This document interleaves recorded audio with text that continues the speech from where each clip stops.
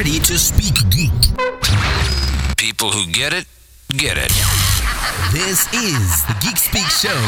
Geek is spoken here. They're listening. You're consuming. You're watching with your ears. Oh, you just listen. This is the Geek Speak Show.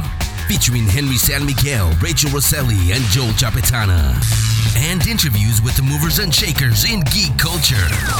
Hi, I'm Chris Hardwick. Hey, this is Todd McFarlane. I'm Ralph Bakshi. Hi, this is Tara Platt. And this is Yuri Lowenthal. I'm Zach Whedon. Let's speak geek with Henry, Rachel, and Joe. Where's Rachel? She is actually funny you mentioned that. She sounds really manly today. She's in the Hi, desert. guys. No, she's in the desert. She's taking pictures of those twin sons, and she is visiting the twins. Oh, what? Not really, she is. We'll tell you what that is in a future episode. So welcome to the Geek Speak Show, another exciting episode, we hope. We're going to talk to one of the heroes of cosplay in a few minutes. We're going to talk to my time of year is going to kick off this Friday here in Santa Clara, actually not San Francisco. California's Great America has Halloween Hunt kicking off, so we'll talk about that. Yes, I'm ready for that. Nice. And we're gonna kick it off like always, talking about TV.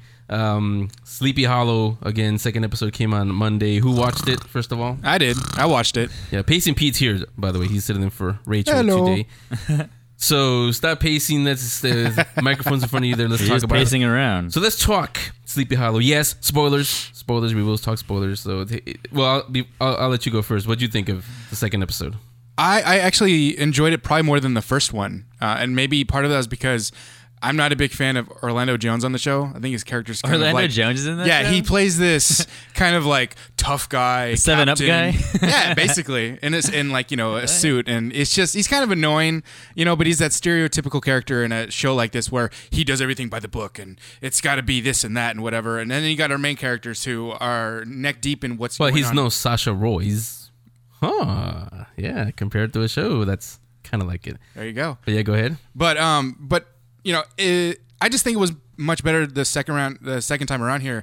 It expands on the whole Four Horsemen thing, which I think is a really cool take on the Sleepy Hollow mytho because usually it's just what? Yeah, it's not just in the original in the old story it's just confined to just the town and then Ichabod Crane. The Horseman is one of the he's one of the Four Horsemen of the apocalypse, and I thought that's really cool. Yeah, it's pretty sweet, and having witches now, and it just kind of opens it up to more thing, which I think is really, really cool. Here's the thing, because from what I see, it looks like it's gonna turn into a Monster of the Week kind of thing. X-Files. Which, okay, we had that with Fringe, we kind of have that now with Grimm, and then though there's a overarching story there. It's just okay, but the problem with that is on a show called Sleepy Hollow, how can you not focus on the Horsemen? Where's the Sleepy? Well, it seems like it's all connected, kind of. Yeah, I mean, the Ichabod Crane's wife, who was a witch, kind of filled him in on, this is why we buried you, and yes, I am a witch, and there's other witches coming for you that are connected to the Four Horsemen. So I thought it kind of all went together, and it does kind of seem like a Monster of the Week type thing, but at least it's kind of tying into the main story. It's not just kind of going on its own thing. Keep the show or dump it? I mean, it's not too bad. It's a good show. Yeah, it is. I think it's gonna get fun. One thing I do like about it, the tone it takes is it doesn't take itself too seriously. It knows what it is, and it is. It is what it is. Ooh, that reminds me of another show. Yes, one that we've been talking about here. Gotta say, I teased it last week. Jeff Loeb said he was gonna come on and talk about it. He can't because he's actually planning a few future episodes, and that is Marvel's Agents of S.H.I.E.L.D. finally premiered last night. Awesome. I have level 7 X's because, as you can see from the shirt I'm wearing, I want to be as cool as Henry. I do see your shirt, man. No, but it came out. Who should start here? Me or who wants to go first? I didn't watch it, but I can start it off.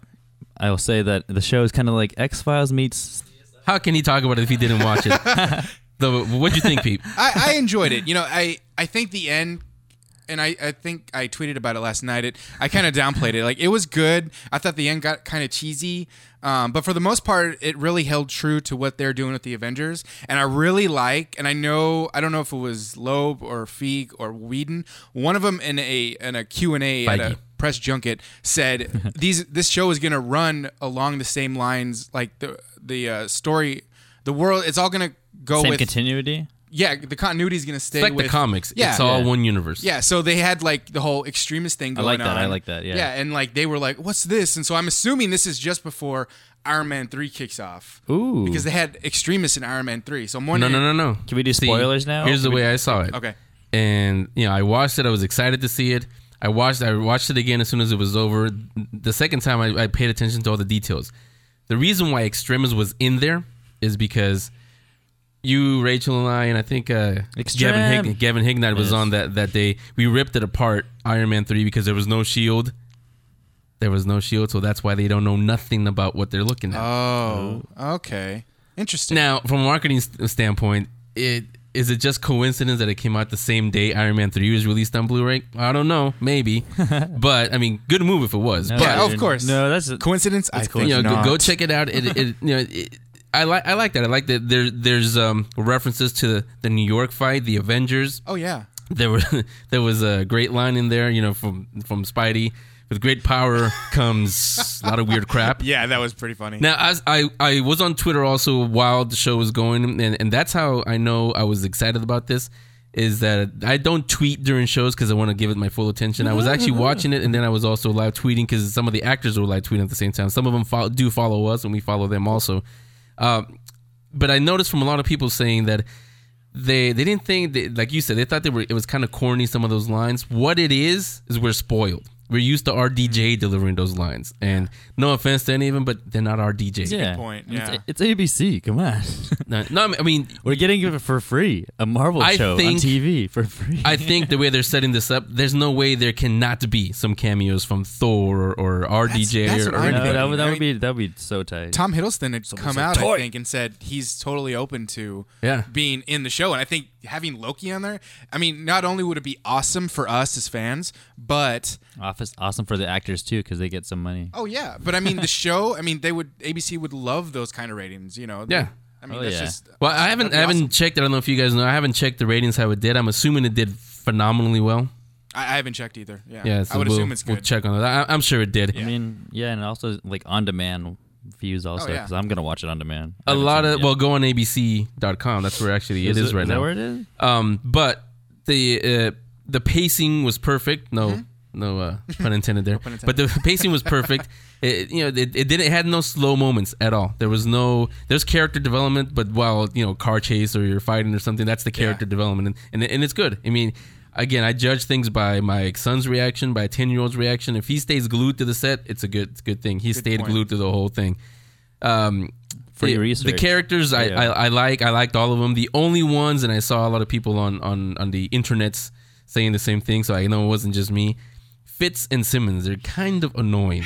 Yeah, and I think it's just because they're like the brainiacs, but they want to make them look geeky at the same time and kind of cool, and I'm not sure it's kind of working Why are you out so that good way. looking? Why is there so much sexual tension? The only good thing, it's Joss Whedon is involved in this. He likes to kill people. So Yeah, so... Fitz and Simmons, there you go. Yeah. 2 in 1. So Agents of S.H.I.E.L.D. premiered. Fangasm also premiered right before that on Sci-Fi. How's Agent Coulson still alive? Can we spoil that? Yeah. Like how? He was in Tahiti. Yeah, he was chilling. What? Drinking, Fury sent him to Tahiti. Yes. And basically, they sent him to the hospital, and then he got better, and then they sent him to Tahiti, and he was chilling out there getting drunk and having a good time. But, and you can tell. So he survived Loki's... he survived. Oh, okay. Yeah, he survived as a Guardian Mussolini Yeah. stabbing him with that glow stick. He got shanked with the... But something. It's going to be... Obviously, it's going to be one of the biggest mysteries in this show. It's going to be running through the whole thing. They say it right as soon as he goes. I got to say also, Clark Gregg, or whoever came up with this, great intro, the Coulson. Oh, yeah. That was awesome. He just comes out of the shadows. Here I am. I was like, hey... light bulb was out. Couldn't help myself. It's kind of dark in this corner. I'm not gonna lie. I saw him and I was just like, hands in the air. Yeah. Yes, it's Coulson. I'm telling you, if you were at Comic-Con, I don't know if you got in the panel because it was Coulson! a huge line for it, but I need that T-shirt that Jeff Lowe was wearing. Coulson lives. Yeah. Oh yeah, I saw that. Yeah, that was pretty awesome. Yeah, I need to have that to go along with the one I'm wearing right now. So we're happy with it. There's it's kind of like the Avengers. One little complaint, but other than that, like the Avengers, I have nothing to complain about. I was happy. I was smiling through the whole thing, and I watched it the second time. I was smiling even more. Like I said, Fangasm premiered right before that on Sci-Fi. That's taking the place of Heroes of Cosplay. Fangasm is sort of a reality show. and it follows, what was it, 4 or 5 or 6, I think, geeks, and they're actually interns with Stan Lee's Kamikaze. So they have him do a lot of goofy things, like one of them was they were gonna get to meet George Takei. Oh my! But they had to hold a laser gun. Just hold it up as long as they could. One of them went for like so some competition to meet him. No, some of them were real geeks. 2 minutes. Oh, I can't do this anymore. They just gave up. One of them tries to be like Miles Dyson in Terminator 2. One of them tries to be like Joel. Actually, reminded me of Joel. Tried to be the cool kid. One talking about hot girl was the first one to go out, and he was thinking in his head, the losers corner looks pretty good. I'm gonna just lose just because I'm gonna go over there. Oh my gosh, that's hilarious. And then he goes over there. Sounds pretty cool. She didn't pay attention to him. So and George Takei came on at the end. It's goofy. You get to meet him, but I gotta say, probably because it was been happening in my life recently, but they got me even. I teared up a little at the end because one of them, and Andrew, he's the super geek. I'll call him that. He started to cry after George Takei left, and everybody thought, he's a geek. It's George Takei. He got to meet his idol, but it's actually because he started telling the story, and everybody started crying. If George Takei was there, he probably would have started crying because he said it was special to him because his great grandma, when she was alive, when he had problems making friends in school and all that, his great grandma was always there with him. She would watch Star Trek with him, even though she knew nothing about it. But she always liked George Takei, the Sulu character. Okay. And seeing him there, it just reminded him of his great grandma. It's a deep family connection. Yeah, so it ends that way on a good note, and we'll see what happens. Was it good? Now you got me tearing up. Was it good? I mean, because I remember watching the previews of it, and they were billing it as this is the real Big Bang Theory. I gotta say, yeah, it is because I think we talked about it on the show once before. The Big Bang Theory, to me, I don't see it as a geeky show. Just throwing out references just because you wear a Angry Bird Star Wars T-shirt like somebody awesome. in here. Yeah, this is awesome. See, but the thing is, what all the references that in Star Wars and all that. But my shirt says Ice Cube. Just to put that's because he's thirsty. Just to put it out, put things out there and have George Takei guest star just because, then it doesn't really make you. We said Leonard show. Nimoy, so this geeky. One they talk like us. Yeah, honestly, they give the references, like they give all that stuff, and one of them said it perfectly. After all the crying and all that was over, they said, "Geez, what's it going to be like when we need Stan Lee?" Because I can say. I thought I'd be under control and everything, but when I was standing next to this guy, and you can ask Joe Field because it was at Flying Colors when we were there. Fangasm. Joe asked me something. I don't remember what, but he said that Henry, moved the camera, or I don't know what, because I didn't even know my name. My kids were there. You guys see it in the picture. I forgot their names because I think Stan there. What are their names? Okay. You're just like Stan. Became Chandler Bing for a second, talking to a woman. Yeah. So, I can imagine how they're gonna be when they meet Stan Lee. So that's what's happening as we recorded. It's Wednesday. Revolution, Rachel's show, is gonna return. I heard her an interview with JJ. He said that it's gonna change a little, not dramatically, but it's gonna change a little from what we've seen in the first season. So we will see what that is. So permanent change. Let's take a little break. Speaking of TV, it's not controversial, not anything, but you guys just can't seem to stop talking about Heroes of Cosplay.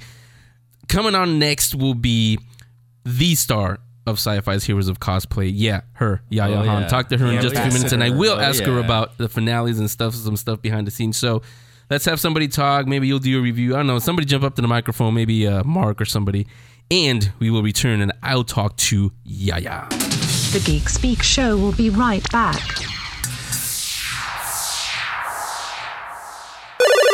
Toys for you and your iMachine. Bits and Pixels with Mark Dorris.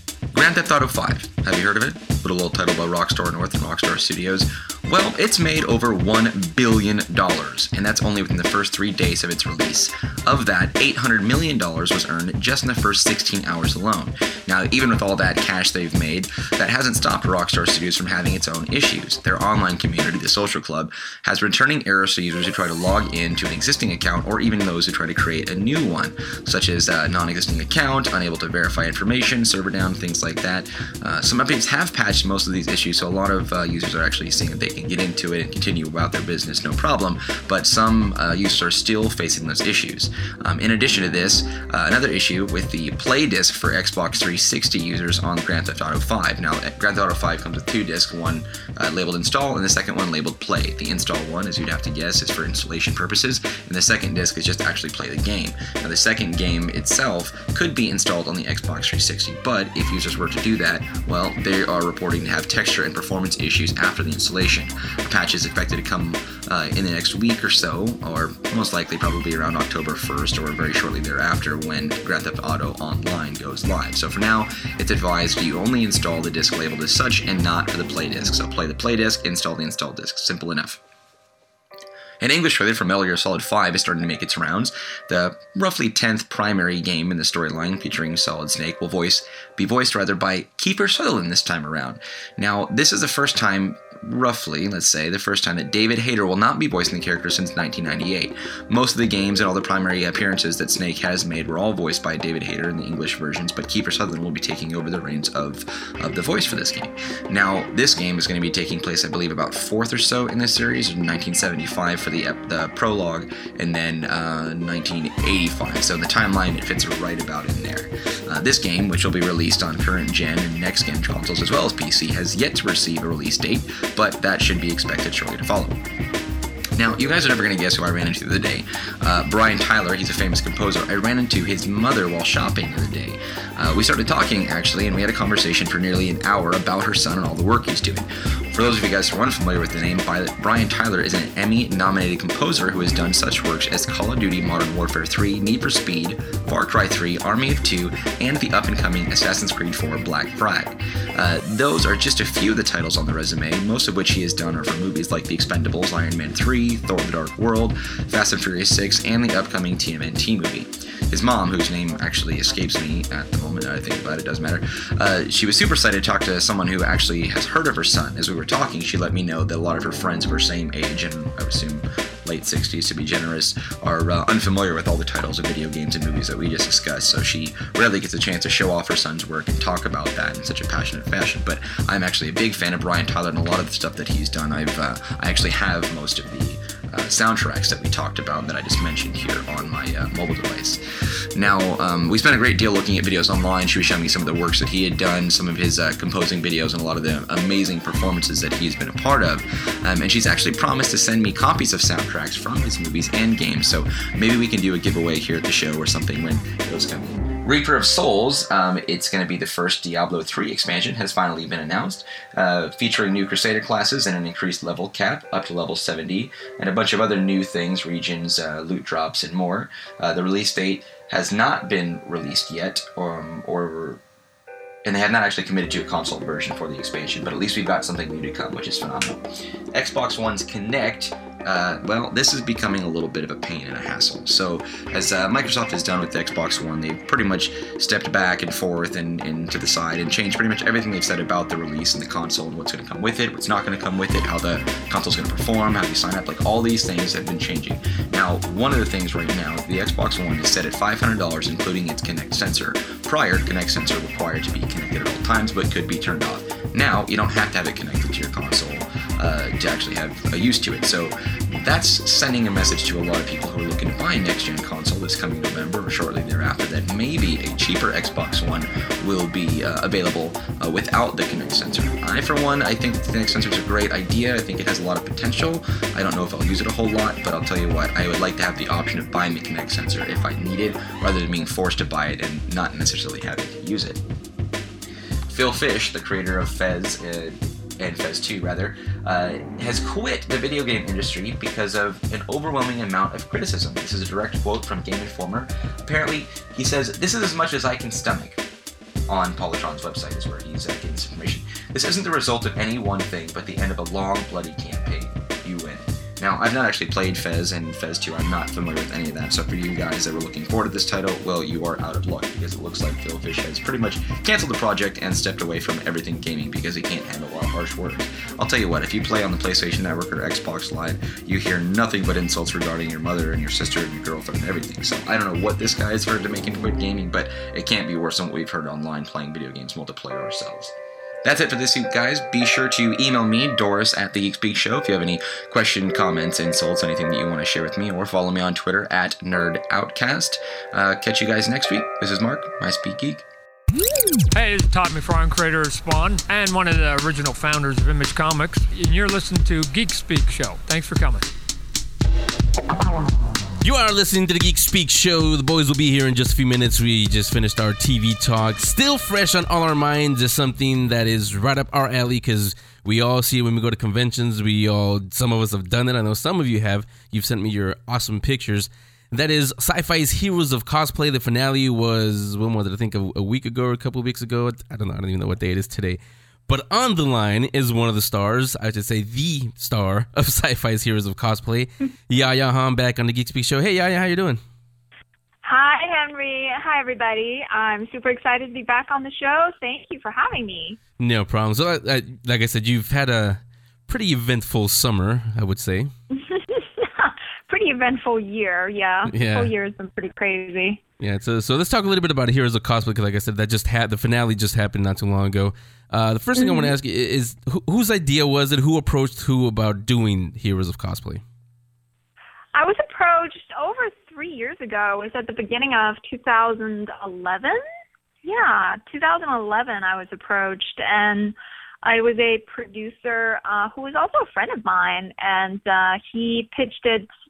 He actually just pitched a show about, what I do in my crazy little world of convention traveling and making costumes, and pitched it to a small production company that then got sort of passed around and developed slowly into a cosplay show featuring multiple cosplayers, going to conventions, and then when they heard about that their contest, they're like, "Oh, well, yeah, contest. Hey, that's something America can relate to. Let's focus on the contest." And finally, it ended up at Sci-Fi, and there has been, some waiting periods to figure out if the network can, support a show with a brand new topic like cosplay. And because, this was never done before. There has never been a ongoing episodical TV show about cosplay. Right. So I think any network would really think long and hard about whether it's it's a topic people would relate to at all. So finally, in January, things were finalized, and then we started talking about the actual filming schedules. We had filmed a couple of sizzles at conventions beforehand, just to sort of give them a taste of it. And it just ended up, we started filming in February, and it was marathon filming until April. And then after principal photography ended, we still continued filming the interview, one-on-one interview sessions where we talked about what happened. And then, it was just sort of been a whirlwind journey, I have to say. It's pretty nuts. Yeah, I know that feeling. Also, you were saying that that networks were kind of hesitant, like, okay, what is this about? This show, the Geek Speak Show, it's getting interest now finally from radio stations also. But I also have to educate them on what actually geek culture is all about, and they look at me weird, but okay, let's give it a shot. But when they first pitched it to you, was that the idea of the show? What was the format? Was it what we eventually saw, or was it something else completely different? Oh, the format changed a few times. I think they were trying out different things, and I think something like cosplay is so unique and so multifaceted that a big network that has never heard about this before, they really didn't know what to focus on. So, for a while it was, it should just be a documentary. It should be more like this, and no, it should be more like that. And then finally they settled kind of on the, a Deadliest Catch format, where you have multiple casts, but not every single cast member is in every single episode. So they have multiple stories that they can follow. and the cast sort of interact with each other. And then there's always, a contest at the end of each episode. And so from that, from the standpoint of making TV, I can definitely understand why they chose to focus on the competitive side of cosplay. Obviously, cosplay is a huge world way beyond competition. Right. But I think the community as it's now, and the whole geek world, that competition is no longer what you need to showcase your costume, because you have social media and you have other ways to promote yourself. But competition used to be a very important part of cosplay. And for my generation of cosplayers who started 10 years ago, we had no other way to get better except to enter contests and push ourselves that way. So for me, I come from a competition background, and it's the reason why I have, become a better cosplayer. So I think it is something that should be, should be validated as a part of cosplay. Right. However, I think everything can be in balance, and, I personally definitely feel like the show could have focused a lot more on the fun side of cosplay. I think we all really missed a lot of the fun aspects, and there was just not enough time to tell the fun stories. And we actually filmed a lot of scenes. We filmed us, going out to do fun things and interacting with each other. We had 2 separate slumber parties. We went mechanical bull riding in Kansas City, just all kinds of random weird things. Brian and I had a really nice picnic for my birthday that, we filmed, but then totally didn't make it in at all. And those are the scenes that I personally really missed. Yeah, we're talking to Yaya Han. She's an international costume designer, model, cosplay ambassador, and star of Sci-Fi's Heroes of Cosplay. This audience, you all know who she is. But in case you're just tuning in for the first time, that's Yaya Han. That's who she is. Now, the show, we've dealt with quote-unquote controversies that came up with it. We're not going to talk about them here. You've addressed those on Twitter and on YouTube. Yeah. Honestly, the only thing that I have to say, or I feel like I should say about it, is that I think no matter how the show would have turned out, there would have been a lot of negative feedback. And again, that is because the community at the moment is very much so in fractions. Mm-hmm. There's so many different types of cosplayers. And because it's a art form, it's not a sport, there are no rules on how you're supposed to do something. So everybody does cosplay their own way. And the problem is a lot of people, they can't seem to accept if someone does cosplay differently than they do. So I think if the show had focused on just fun and, just casual cosplaying, bought costumes that were not, super detailed, and it was just about going to a convention and being goofy, I think people would have criticized that. Yeah. If the show had just been about, posing and doing photo shoots, the show, people still would have criticized it. So really, there was nothing, I really don't think there's anything that we could have done as a cast, the crew, as a network, that would have pleased the very, very judgmental geek community. We took the heat. We took the heat as the first cosplay show ever made, and I always knew that the first show about cosplay would be very controversial. There is no other option. Yeah. But we did it, and I don't regret it. I think it definitely has had a lot of overwhelmingly positive outcomes. And I think everything needs to be in balance. With positivity comes negativity. And, I take it as a person. I take it as a businesswoman. I take it as a cosplayer. Just hearing stories about people who were inspired by watching the show to want to start getting into cosplay, those stories outweigh all the people bitching so much more. Yeah. And that is what I focus on. I mean, having been in this industry for a while, I won't say how long because I'll really show my age.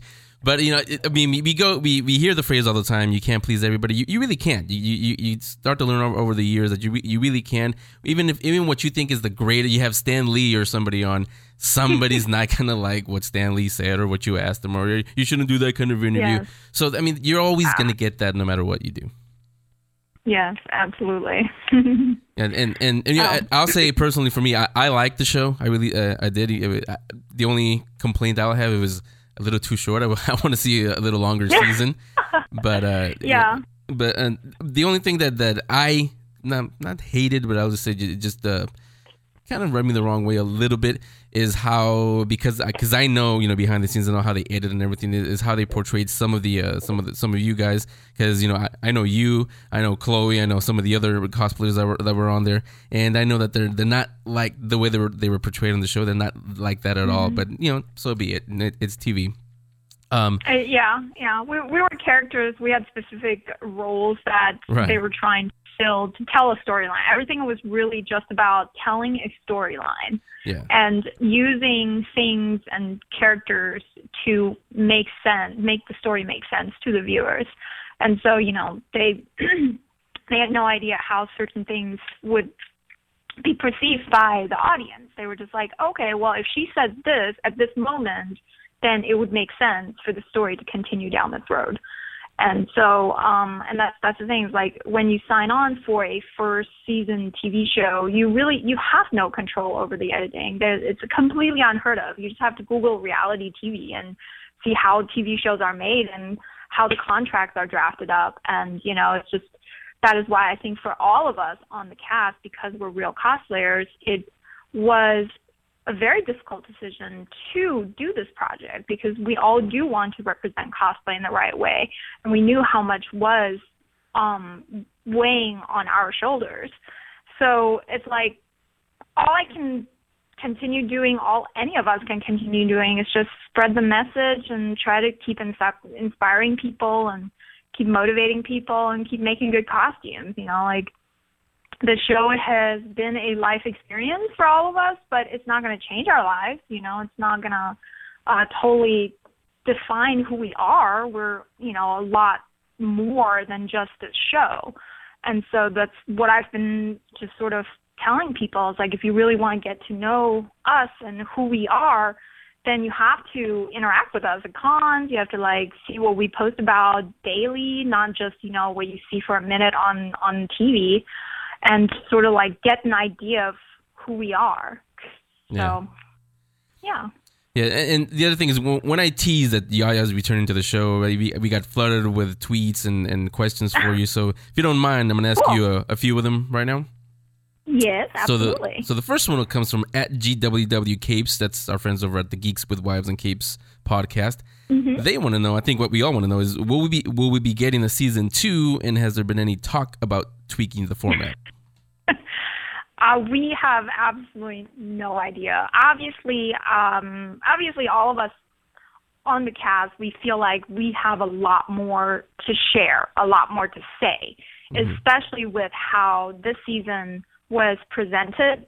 I think all of us would love to tell our own stories more, tell people more about cosplay, and really share how we feel about it. So I think, yes, it would be amazing if there could be another season, and if Sci-Fi could or if there was just a way to sort of tweak the flow of the show, or just sort of make things a little more balanced. Yeah, sure, there needs to be tension, there needs to be stakes, and there needs to be some drama for any show to not be boring. I don't want to watch a TV show that's boring either. But, everything can be achieved in balance. So we can only hope, all of us, I think, can only hope that network has potentially, listened to some of the feedback they've received, and I'm sure they've received a lot of feedback. And whether it's going to happen or not, I think it's completely up in the air. And I think for me, I personally, I'm okay if there is not a season 2. I'm okay if this was just a one-time thing, and I can just move on and continue running my business and continue making costumes and do what I've always done. Right. But if there is a chance for a season 2, I think, there would be certain things that I would love to have represented in it that I think were a little bit missing in the first season. So, fingers crossed. I don't know. Fingers crossed. No, this next one actually, you talked about it a little bit a minute ago, so it's perfect. And this is from our Wait What at thegeekspeakshow.com email from Angie in where is she? Sacramento. She says, can there be more focus on the heroes part of the show, meaning show all the good and positive things cosplayers do besides the conventions? Like I said, you kind of mentioned that a minute ago. So yeah, go ahead. Yeah, I would love that. I think with especially with a network behind us, I think there's got to be some ways that we could do some very cool charity projects or do some raise awareness for a good cause or something. I mean, I've always given to charity. I'm involved with the Cosplay for a Cause charity, and we're doing a project right now to raise money for the American Red Cross. And any chance, any opportunity to give back, I'm always completely down for. And conventions are great, they're fun, they're challenging, but there has to be ways to show a broader spectrum of our world. I really think so, but it's not up to me. I'm just, if I get asked to return, I would be another cast, and casts don't really have the ability to contribute to the storyline and to where the direction is going to go. But then again, there's so many factors involved. Like, there's so many bureaucratic and logistical factors involved in making a TV show, things that people just would never even think about. Clearances have to be done, the releases have to be signed, and certain things, even though we had wanted to do them for season 1, were just completely not possible from logistical standpoints. And even though network and production really wanted to do those things, it was completely impossible for them. But that's just what it is, making a show in a very short amount of time. Everything is time pressure, and it's just, I don't know, it's like it's a whole other clockwork monster with all of these parts and gears. Yeah, I mean, doing what I do, I would personally love to. You're giving people an inside look, but yeah, it is a lot of people. It's not just point the camera and there's Yaya, there's Monica, there's everybody. There's a lot of stuff that goes on behind the scenes before you even get to point the camera at anybody. And same thing with the show we do here. Before we do interviews or anything, like you said, we have to go through clearances, and is it okay to use logos and all that stuff. It's not just, okay, let's call up Stan Lee and have him on. It's a whole thing behind him. So those were a couple of email questions from Twitter. We got a lot of them, but most of them were, they covered the same topic. So I just picked those two because I thought they were pretty good. Now let's talk about, that's Heroes of Cosplay. Let's talk about Yaya Han, what you're known for, and where can we see you? What convention can we see you at next? Oh my gosh, I'm trying to pace myself this year. I'm like no more than 2 conventions in a row. 2 cons in a row, and then I have to go home for a weekend at least. But I still do have several conventions coming up. Well, this weekend I'll be at Anime Week in Atlanta, my hometown anime con, which is very dear to me.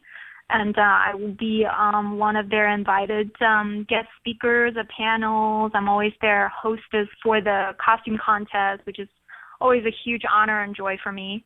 And after Anime Week in Atlanta, I will hopefully be busting my butt on a new costume for New York Comic Con. And I missed New York Comic Con last year because I was in Australia during that weekend. But I'm coming back. I'm excited to see how the con has grown. It's now grown to a 4-day convention, so that'll be pretty cool. And I will be at the KatsuCon booth for most of the weekend, so people can come see me at the KatsuCon booth, and I will have certain merchandise with me, like posters and calendars and such, and I'll be in costume, of course. And then I just confirmed, today actually, I just confirmed breaking news. Central Canada Comic-Con. Okay. Yeah, Central Canada Comic-Con, or C4Con in Winnipeg, in Manitoba, and never been there before. I'm really excited to, go back to Canada. It's been a year or 2, I think. And right after Central Canada Comic-Con, I'm going back to Canada to HalCon in Halifax. So that's 2 Canadian cons in a row. I'll be freezing for those 2 weeks, but it's fun. I do. I love Canada, and I love the certain, foods there, and the people are always so nice, and so very excited for that. Oh yeah, I'm going to Argentina too. Totally forgot. Yeah, going to Argentina right after New York Comic Con. Going to Peru in December for an anime convention, and I'm just like, I'm going to do the anime convention, and then I'm going to see Machu Picchu. I don't care. I'm going to take a plane or take a bus or whatever. We're going to go to Cusco and go see Machu Picchu. So it's pretty hilarious. I love to travel, love meeting people from different areas, and, sharing, seeing how the community is, sharing what cosplay is like in the U.S., as well as, how the cosplay scene is in their locale. And that's all it is, just about sharing and celebrating something we all love. Yeah, something that was really cool, again, I'm going to go back to Heroes of Cosplay, is the last two episodes, watching you compete again. I know a lot of people haven't had a chance to see you do that. How was it for you, and would you want to do it again? Not for the show, but just on your own. Right. Oh, thanks. Yeah, it was a lot of fun and a lot of stress, which is they go hand in hand when you compete, especially. I mean, this is the nature of competing, but the thrill of it is to take on a challenge, is to have something to work towards, a goal. And I really I've always only competed when I've had a good idea for a performance. I think that you shouldn't compete just to compete to try to get an award. I think that's dumb, because it's like, if you're just competing for the sake of competing, your heart is not in it. You may not, and there's so much that can go wrong that if you don't win, then it can be completely discouraging. So for me, I've always just competed when I was struck by inspiration in some way. So that's every skit, every performance I've ever done was because I had an idea for something and I wanted to share that on stage. And the Alice skit is no different. I've always wanted to do something very dark and Alice in Wonderland inspired, and I've always loved the American McGee games, and I was like, that is really amazing. I really want to do something like that. And I feel like, obviously it being filmed for a TV show now, we have the best documentation of any skit that I've ever done. All other skits are filmed with a a wacky camera, handheld, with people's heads that you can see, and you can kind of see the stage. And then this is oh, wow, nice sound. And, different camera angles. And, you can actually see the costume up close. I'm just I just love watching that skit video over and over again, because I'm like, yes, you can actually see our expressions. So, it was very exciting. If in the future I have another idea for a skit, I would love to create it again. However, I'm not sure if I would want to enter as a competitor again, because I think if all I want to do is just go on stage and act out a cool performance, then I would rather just enter as an exhibition skit where it's not part of the judging. It's just part of maybe the halftime show, could be the opening of the competition or something, just where it's just it's just a chance to go on stage for fun without entering in the contest. Because it's not important to me whether I win an award or something. I feel like that is definitely past me. That's not my goal these days. So it's more just about performing and being creative. Yeah, speaking of performing, let me ask you this question, because it caused a lot of, not heated argument, just discussions, I'll say, in my house when we were watching the show. And I've gotten a few emails on that too. People ask me, now, did the crown fall for the show, or was it the real thing? Did it actually really fall? The crown fell. The crown did fall. But, and it's I'll talk about it because you can actually see a video that someone just randomly from the audience took in Kansas City. Mm-hmm. And everybody in Kansas City who watched the show, they know what happened is, Sci-Fi asked if every skit could do the skit twice, so that they can, for the first time when you do the skit, they can have just the overhead crane camera recording everything, and cameras from off the stage recording from different angles. And then when you did the skit the second time, immediately go back and do it the second time, then they could actually have a cameraman on stage filming close-ups. And that makes sense from a TV making standpoint, and I think it definitely added to the production value of the skits and the way they were able to actually show all the close-ups and the expressions and such. But, of course, for the audience, it was like, all right, now we have to watch every skit twice. Yeah. So in our case, the first time we went on, my crown fell. It indeed fell, and with those crazy meaty sausage hands, I actually could not get it back on my head. So I just kind of struggled with it. I tried to get it back on my head, but then Ricky stabbed me, and the skit was over. So then immediately when we set up for the second run of the skit, I didn't whip my head so dramatically, so the crown stayed on the entire time. So I don't know if, this is now a spoiler, I guess. Sorry, Sci-Fi, but the way they edited it to add, tension and finale drama, they edited it as if the crown fell off, but then I was able to get it back on my head. So, they just combined the two skits and, created that story. Obviously, I wish they would have just used the second run of me, doing the skit perfectly with absolutely nothing going wrong.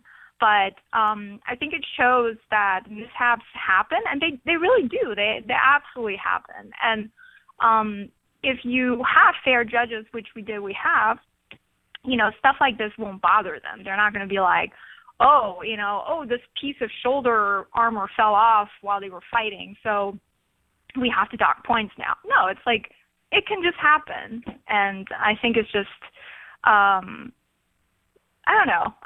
It was interesting. I saw it and I was like, haha, adding to the dramatic effect of skits. So. Yeah, so a couple last questions before I do let you go, Yaya. And that we've seen a little bit on the show, but give some pointers to somebody who may be thinking about cosplaying for the first time or getting into it. What are some pointers that you would give them, some first-timers? Well, I think people who want to get into cosplay these days, they are in good shape. There's a lot of awesome information out there, and if you just spend a few hours online, you can search for just about any answer that you want to know. So I always say cosplay equals practicing your Google foo. So Google, practice Googling different keywords, try using different phrases, just keep digging, keep being curious, and keep being inquisitive. And if you want to know how to make armor or how to make a spandex bodysuit or how to make gloves or how to style a wig, it's all out there already.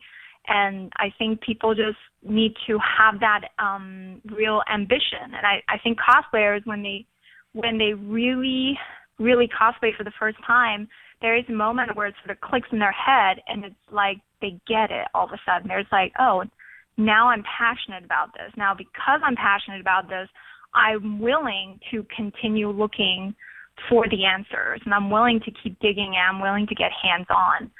So doing your research is my absolutely best advice. And then I think you should definitely choose a character that you personally relate to. And it doesn't have to be a character that you look exactly like. It just needs to be a character that you would want to be.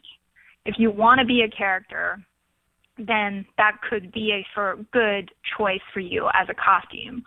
And with anything, start simple. Don't feel like if you see other cosplayers do these full, giant, elaborate costumes that you need to jump in with something like that. You can absolutely start simple. All of us started with something very simple and then built up our skills and built up our cosplay techniques from there. So it's like, do your research and just try to make each costume as well as you can. And just have fun with it, Yeah. Always have fun with it. Yeah, that's the main thing, is to have fun with it. And I was thinking, you got to put that on the T-shirt, picture of you saying, I know Google Foo. Yes. I'm serious. That's it. Cosplay is all That's it. And the last question I have for you is, I have a link to your store, but the actual your webpage is under construction right now. Can you tease a little bit what's going to be different when it does come back? I have been needing a new website set up for a long time. I think my website was just getting way too it's just getting too big, and I need to sort of like contain it. I've done too much to put every single picture that I have online. So now I'm like condensing it down. And yeah, I just wanted a sleeker navigation, and I have a design team working on it for me right now, and they actually have not given me an update in a while. So I would like to personally see how the website's going to look before it goes live. Yeah. But hopefully it's going to be a very easy to follow page where you can just like click on the galleries and immediately see the different things that I've done. And that's really all it is. I just want a site where I can inform people of what I do, and also I want to do certain things like tutorials, more videos, more helpful hints and such. So all of that, of course, takes time. So I am working on all of that now.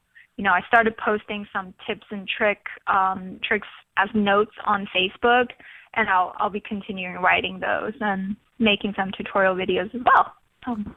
Yeah, I mean, we did the same. We redid our website because it was just getting too cluttered. And it's not that we're lazy and we don't do anything. It's just that we're doing so many things that we just gotta make more space. Because I was getting emails from people saying, there's so many cool events and things that you have on there, but I can't find the podcast. Where's the podcast? So I made it easy for people to click here. Here's the play, and then events and everything else has its own page. So that's probably what's gonna end up happening with yours too. Is what I'm hearing from you. Yeah, I'm hopeful. Yeah. Gotta be hopeful on everything. Yeah, so attitude is everything. Right. Yeah, it's Yaya Han. She's costume designer, model, cosplay ambassador, star of Sci-Fi's Heroes of Cosplay. Hopefully comes back for a second and longer season this time, like I said. Yaya, thanks a lot for taking the time. You're welcome back anytime, and we will talk to you later. Thank you so much, Henry. Thanks, everyone, and I hope I can talk to you guys real soon on the Geek CBC show. So take care. Okay, thanks, Yaya. Bye. Hi, this is Scott Marcano, Mr. Diablo, telling you to listen to the Geek Speak show, or I'll send you to hell. Yes, it's my time of the year. Well, getting there almost. We got a few days to go till it's October. But this Friday... Holy crap, October's already here. California's Great America will get you ready as Halloween Haunt opens once again Friday, September 27th. On the line is the entertainment manager for California's Great America Halloween Haunt, Clayton Lawrence. Clayton, welcome to the Geek Speak Show. Hey guys, how's it going? Hey boy, hey. Going fantastic, ready for Halloween Haunt and all of that stuff. So let me ask you though, the first question right off the bat is, when do you start planning whatever we're going to see at Halloween Haunt? How soon do you plan them? We are usually a year out. I'm actually working on stuff for next year. There's so much that goes on, and we start building. Actually, we start the design process after Haunt closes for the year. We start going into it, what worked, what didn't work. We really listen to what the guests are reacting to. We read blogs, we read reviews. Then we kind of go in, and our event has been growing so fast that it really takes a year to plan it. So then we come back after the first of the year, and we start actually building in some of the mazes. This year we started a lot of the build in April, and it's taken us all the way up till today, and we're still building and still adding the final touches. And yeah, it's a intense, long process, but it's so worth it. So you can say that it's actually a year-long process, right? Yeah, and it's kind of, Haunt is always on our brains here at Great America. We are always researching new things, looking at industry trends, and really it comes down to what's going to be cool for the Bay Area and what's going to be scary, and not so much, or in addition to the scary, what's going to be fun for everyone. Is there anything too scary? I'm a little biased, so I can't answer that question. I think everything is. It's funny because I ask people as Haunt's going on, and I'm like, "What's your favorite maze?" And it's all over the board. It's we have 8 mazes this year, and last year we had 7, and it was all over. Like there were mazes that surprised me, and it was just funny to hear the reaction by everyone. How do you decide what scenes to include? We start with the storyboard. Every maze has a story to tell, and sometimes the guests recognize the story right away, and sometimes it's a little more subtle. But in the design process, the story helps us with the costuming and the room layouts and the designs. This year we have Zombie High School. It's brand new for us, and it's been fun to design because it's kind of taken me back to my high school days, and we started just storyboarding. So we have a high school name. We're calling it Bayside High School because of Saved by the Bell. Nice. Nice. Then we're like, okay, what's the most random mascot out in the world? And we're like, how about a turtle? Because I've never heard a high school be called the Turtles. So you walk in and it looks cute, and then you turn the corner and you're greeted by just blood everywhere, and zombies have ravaged through this high school. And so the process has been really fun, and basically we took iconic rooms that you would recognize. So we have a library, and we have the science class, chemistry. We have a gym a gymnasium where there's a prom going on, and it sounds like Saved by the Bell to me. Yeah, we just look for things that make sense in a maze. We have our slaughterhouse, and that was just when we designed that back in 2008. It was how bloody and gutty could we make it. Over at Toy Factory, the idea was how fun can we make it with a creepy edge. So we just look for things that are cool and make sense to help push the story along as we're doing costuming and lighting and soundtracks. Great America uses 100% in-house soundtracks that reproduce ourselves for the mazes. So that also helps us push the creepy factor. We're talking to Clayton Lawrence, is the entertainment manager for California's Great America Halloween Haunt. Opens this Friday, September 27th. Now, you mentioned the lighting and everything that goes on, which just leads to the next question is, besides yourself, who else is involved behind the scenes, and who does the lighting, the music, the effects, all that stuff? Everything is in-house at Great America. The entertainment team works with our maintenance team, and there's about 50 people that build the event. And we have a support staff of about 15 makeup artists, 22 supervisors, a construction crew of about 25, 30 people, and we're constantly working. In the final days of Haunt, it's a 7-day operation to get everything going and up and ready to go. So everything is in-house. And the other big aspect in Halloween Haunt is, what do you look for in the actors that you hire? I mean, besides a strong stomach for, stomach all the blood and everything that they're going to see, what do you look for in the actors that will populate them? Yeah, when we hire everyone, we look for a personality, and we take everyone, and it's not really, you don't need to have a detailed acting background, but we look for people that understand the event and just want to have fun scaring people. And it's funny because it's not hard to find people that way. And we put them through a scare school. We hire them, put a costume, we give them a character, and then they go through a scare school. And it's a day where they spend time developing a character. Why are they in the maze? Why are they attacking the guests? Or some of them are victims. And why are they a victim? What are they running from? And just all sorts of things like that. So we take everyone on, and then we train them, and then by the end of Haunt, they're like Haunt experts, and we get so many returners every year. We call them veterans, and then the next year we bring in the rookies or the fresh blood. Do they get a degree at a scare school?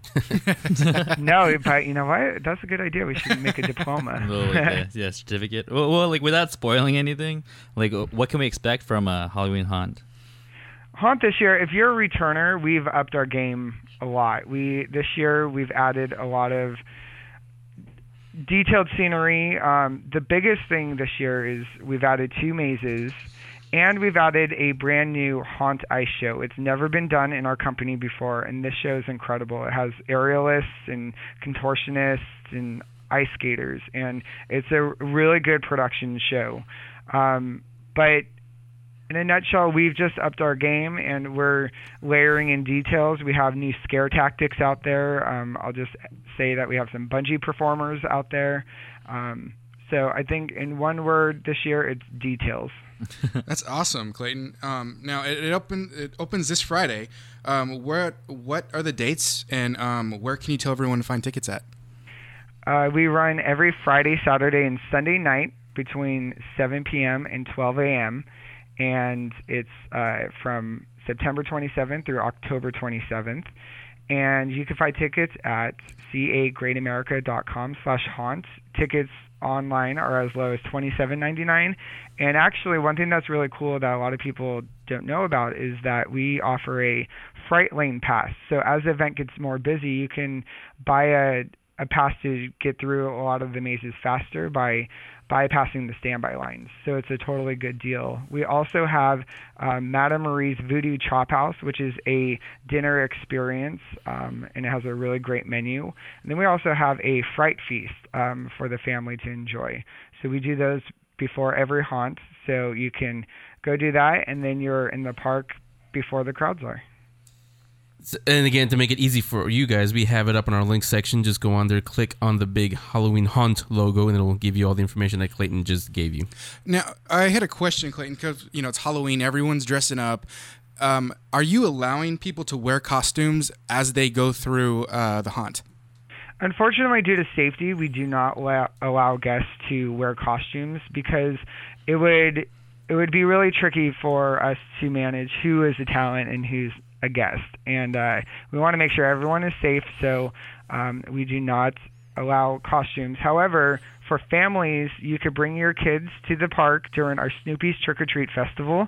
That's daytime on Saturday and Sundays starting the first weekend of October. The family can dress up and the kids can trick or treat with Snoopy and the Peanuts gang, and we have activities inside the Planet Spooky area of the park. Nice. And then what about photo and video? Photo and video, we don't allow because, again, we want everyone to go into these mazes safely, and also for the actors, we want to make sure they're not getting blinded by flashing lights and things like that. Yeah, that would be, they're going to be running through the thing as it is, so you don't want to tripping over it. Definitely. Now, last couple of years, we here on the Geek Speak Show, we've partnered with a certain mystery house close to Great America. They have, what do they call it, Joe? The code U? Oh, yeah. Which basically means that if it's too intense for you, you can exit the thing. Do you guys have something like for haunt? If it gets too intense for them, can they exit? Yeah, all of our mazes are designed with, we call them chicken exits. And throughout the maze, there'll be attendants dressed in all black, and they're really kind of there just to make sure everyone's okay. And if it is too intense, they'll recognize it. They'll ask you, do you want to go through the chicken exit? And then it's about every 50 feet in a maze that we have an exit that you can opt out if you need to. You should get those numbers. Like, you should tally up how many chickens you got. That's a good idea. I'll add that to the list. Well, yeah, I mean, really, that could be your research there because, depending on where they exit from, that, obviously that one works. Definitely. Let's and do one this. cool thing that we do, one cool thing that we do at the end of the night is, as guests are leaving, we have tombstones, and we have people at the exit of the park. They give you a chip, and the guests get to vote on which maze was their favorite and which scare zone. In addition to the mazes, we have scare zones out in the park, and those are areas that you can't avoid monsters. They're in the midway. We have sliders that slide at your feet. They growl, they grunt at you, and it's pretty intense. But we have the guests vote on their favorite attractions, and actually at the very end of every night, all the monsters gather for a monster meeting, and we announce who the maze winner was in scare zone of the night. And it is like, it's an honor for these guys. So when you guys come out, we start at about 11 o'clock at night. We have the chips to vote, and it's an incentive for our talent, and they compete all the way to the end. And at the very end of the haunt, we have a monster ball, and we have an award ceremony, and we have Maze of the Year and Scare Zone of the Year, and it's like gold to them. Yeah, I can imagine. So California's Great America Halloween Haunt opens this Friday, September 27th, and every weekend in October. Clayton Lawrence, you guys can check out what Clayton and his crew did for you guys this year. Again, this Friday. Go to our link section. All the tickets, everything information is all on there for you. Clayton, thanks a lot, and I'll say it now. It's early, but have a happy Halloween. Thank you. You guys too. When you guys come out, let us know, and I'll walk with you guys. Sweet. But don't spoil any of the scares for us, though. I won't. Spoil it for me. I'll I'm keep too a scared. distance. I'm a chicken. I'm gonna be looking for zombie Zach Morris with the big phone. Yeah, I think we're gonna have to rename the chicken exits, the Joel exits after this. Yeah. Thanks, Clayton. We'll see you. I want royalties for that.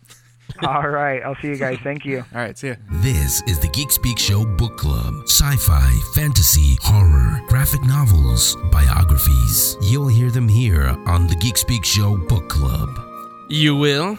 That's a surprise. Well, not from Joel, but guess what? Old book club. You get to go first. So what poster or whatever it is you have today? I'll start it off because, we usually don't talk about this. It's a small, unknown thing. It's called The Walking Dead. What's that? I've never heard of The Walking Dead before. Well, like what? my choice for the book club Get off my show is The Walking Dead Compendium 2, and it takes over issues 49 through 96. And if you are a fan of The Walking Dead, you'll obviously know that it was based on a comic book, and this comic book is pretty dope. Well, it's done by Robert Kirkman, obviously. The man. And, like, the comic book there's a lot more story, and it's a lot more, detailed, and there's a lot more action, there's a lot more sex, there's a lot more deaths, a lot more characters, and you can see how they adapted it into a TV series. So that's my choice for the book club. Well, let me ask you this, though, because you actually do, unlike Rachel, you actually do watch AMC's The Walking Dead, like I do. Yeah. Oh, yeah. Don't spoil too much unless you really want to, but what are some of the differences in that and the TV show? There's no Daryl. Yeah. Rick loses his hand. Oh, that's a big spoiler. Really? Yeah. You didn't know that? I've only read maybe the very beginning of The Walking Dead, and this was before the TV show, and then I didn't continue. And then what's it called? Well, spoiler alert, because there's a hint that we may see that this season. Really? On TV. Oh wow. That's all I'll say. Makes me want to just keep spoiling, but don't do it. Well, that's your coffee. Don't spoil that. That liquid and electronics don't kind of mix. It makes sense to me. So what is it again? The Walking Dead what? Compendium 2. Compendium. So pretty much issues 49 through 96. And that's how I read the back of a book. Pete, what do you have? I brought in a couple, but are both tied to the same story arc, and that's Superman Earth 1, Volume 1 and 2. I just got Volume 2 not that long ago.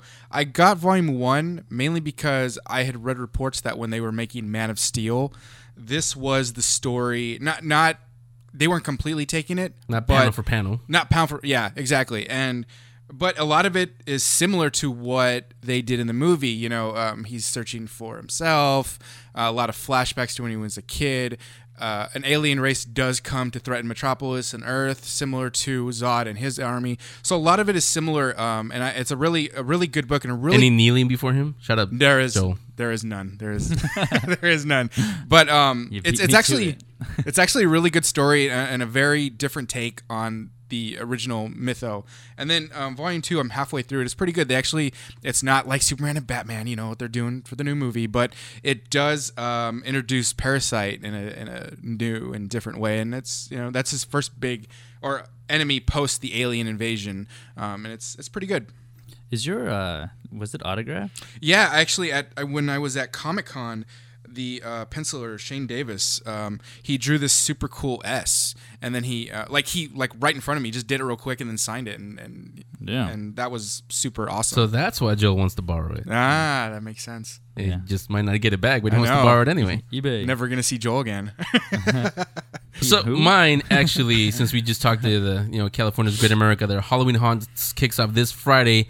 Got me in the mood for my time of year, which is coming up. Nancy Hernandez and the Black Widows. This is a graphic novel done by a friend of the show's, Scott Marcano. You all know him as Mr. Diablo. Graphic novel week. Pretty good. And also he's talked about, I think it's time, where's producer Angels? It's time to get him back on because this is going to be a movie.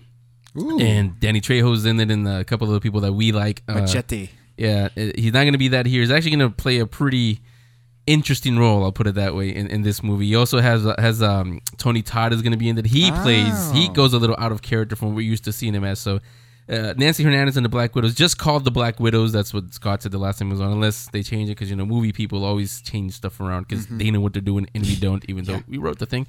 But this is the where it came from before it becomes a movie. Nancy Hernandez and the Black Widows. It's been out for a while. You can go on his website. I forget what it is, but I'll put a link up on our book club section. And so that is also the show. A lot of people today talked Heroes of Cosplay, talked S.H.I.E.L.D, talked to Stan Lee's, talked to all kinds of stuff today. So much fun. We talked too, remember? What do we do for an encore? I don't know. Halloween? I can tell by your... Let's ask Pete. It is actually... Well, yeah, like it's going to be October the next time you all hear us. So, no, that's the tame holiday. So that I will kick off the scaring season, Rachel and Joel's favorite season around here. Don't look at Pete. That's what causes that reaction. But I'll just tell you guys, we will tell you guys where to go if you want to be scared as we say sometimes. If you want to do that, we'll tell you what to do here in the Bay Area, the other side of the coast, the middle of the country, all over the place. Go to Hunters Point. Or it could be just that shadow behind you. That's your mom, that you? Actually, no. Is there somebody? So, as we say every week, come on back next week and we will speak more geek. Bye. Henry and the gang will return next week with an all-new episode. The Geek Speak Show is powered by GeekTyrant.com, MightyVille.com, RamasScreen.com, Zergnet.com, and Collider.com. Make sure you're subscribed on iTunes, follow them on Twitter at Geek Speak Show 1, become a fan on Facebook, and watch event coverage on YouTube/Geek Speak videos. See you next week. Cheerio. The Geek Speak Show.